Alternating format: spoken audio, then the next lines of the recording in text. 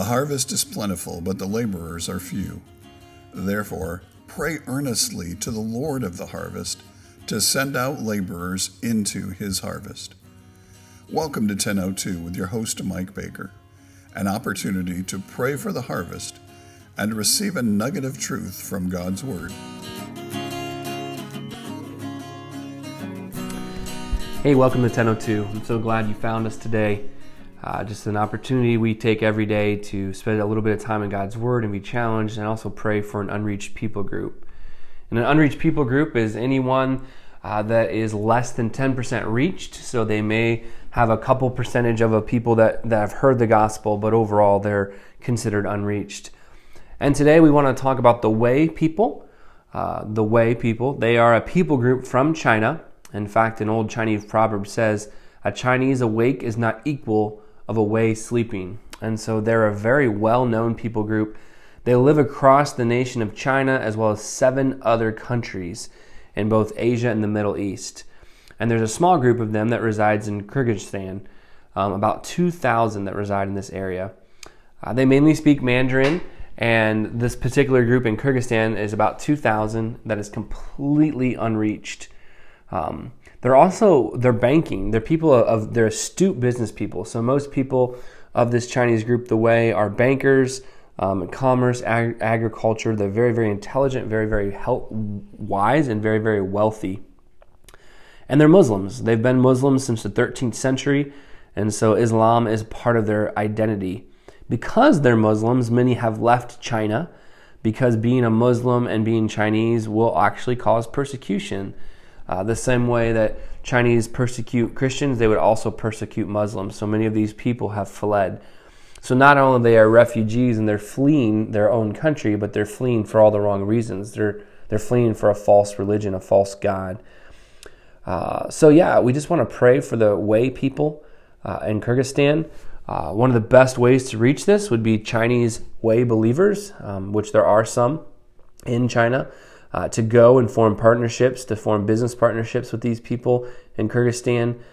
Their Mandarin, the Bible is in Mandarin, it's in audio, it's in lots of different ways, it's Jesus film, and also they could listen to radio broadcasts. So just a way to pray is for the Way people of Kyrgyzstan to come to know Christ, to walk away from their false belief, to recognize that Allah is not the answer, and for those that are believers to just witness to them and preach to them in a way that a missionary or someone from the West will probably never have the opportunity.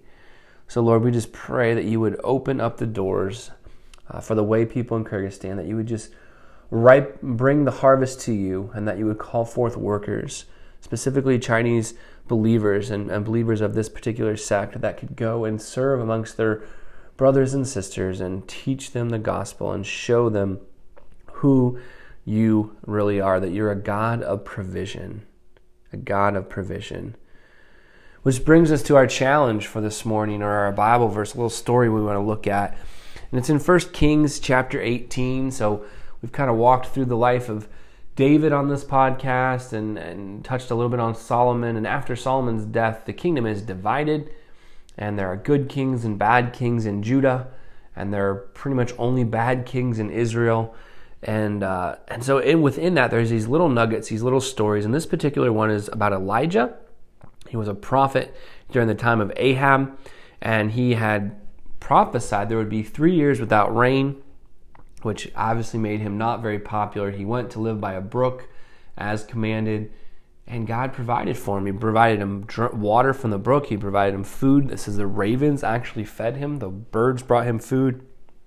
But eventually that brook dried up because there was no rain in the land. And so the Lord told him to go to Zarephath, which ironically was King Ahab's wife's hometown. And so that's where Jezebel was from. And so he went there.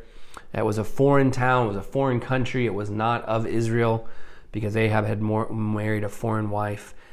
And he stayed with this widow. And he told the widow to make a little cake. He said, "Do not fear, and do as you have said, but first make me a little cake and bring it to me. Afterwards, something for yourself and your son." And 1 Kings 18:14, "For thus says the Lord, the God of Israel, the jar of flour shall not be spent, and the jug of oil shall not be empty, until the day the Lord sends rain upon the earth. And she went and did as Elijah said, and he and her household ate for many days. The jar of flour was not spent, neither the jug of oil become empty, according to the word of God that had been spoken by Elijah. So he had went to this widow's house, and he had asked for food. And basically she said, look, if I give you any food, we're going to die. I only have enough left for this, just me and my son, and we were going to prepare it to eat and die. And Elijah says, no, you're not going to die, because God's not done with you. God's going to do a miracle through you and through me. And if you have faith and you believe, that little bit of flour and that little bit of oil is going to continue on until the rain comes. And we will continue to be provided for. We will continue to eat. And that's exactly what happened. God provided for them. He provided exactly what they needed. He sustained them with the food that they needed to survive this drought and this horrific catastrophe on the land of Israel. And that's what the reminder I want to give us all today, that God provides. We can get so stuck on ourselves and what we can do and how much we can work and what we can provide and how much we need to make. And I think that we forget that God is the provider.